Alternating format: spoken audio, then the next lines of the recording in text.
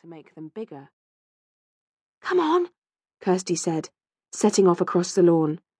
"He might have one of Doodle's feathers." Rachel followed her. An angry yowl came from the middle of the bush. Rachel and Kirsty looked at each other in alarm. Suddenly, two cats shot out and chased each other into the barn. "Oh!"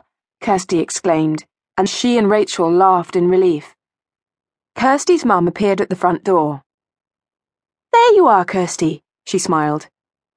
"Would you and Rachel like to go to the village fete and give your gran some support in the cake competition? She's hoping to win this year." Kirsty and Rachel looked at each other. "We'd love to," Kirsty replied. "Gran makes the best cakes," she added. Mrs. Tate laughed. "Yes, she does. But you'd better hurry if you want to get there before the judging starts." A few minutes later, the girls were hurrying down Twisty Lane towards the high street. It was a beautiful day. Skylarks soared in the cornflower blue sky, and wild flowers like tiny jewels dotted the hedgerows.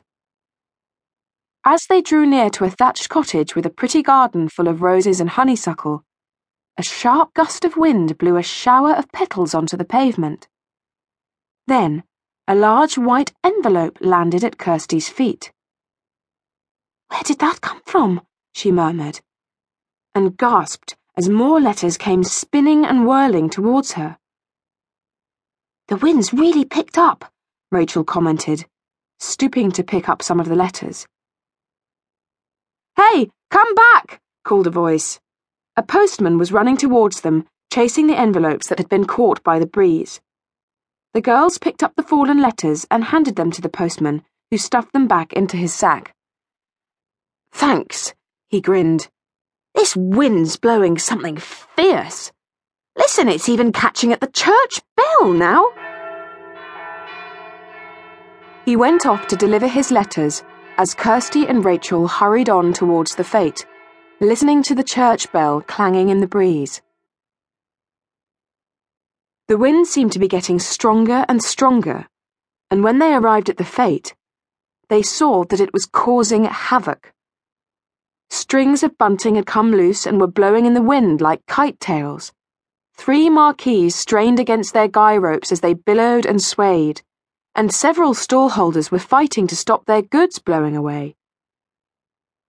With a loud snap, the side of a tent tore free from its ropes and began flapping wildly. Some men ran over to tie the canvas down. "Never known wind like this in the height of summer," one of them complained. As the girls set off in search of the cake competition, Kirsty noticed a small boy struggling to hold on to a yellow balloon. Suddenly, the wind whipped it out of his hand and sent it bobbing away across the grass. "My balloon!" sobbed the boy. "We'll catch it," called Kirsty, already giving chase.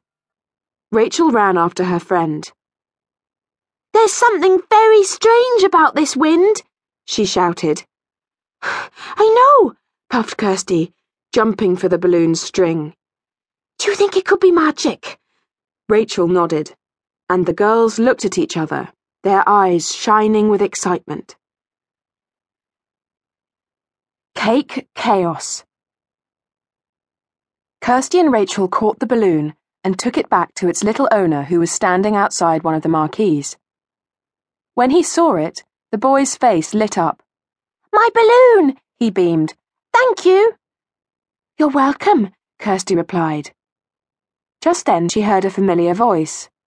"Hello, Kirsty," called a plump, jolly-looking lady as she bustled over to join the girls. "Hi, Gran," Kirsty said.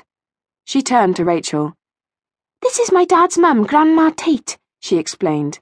"Hello, Mrs. Tate," said Rachel.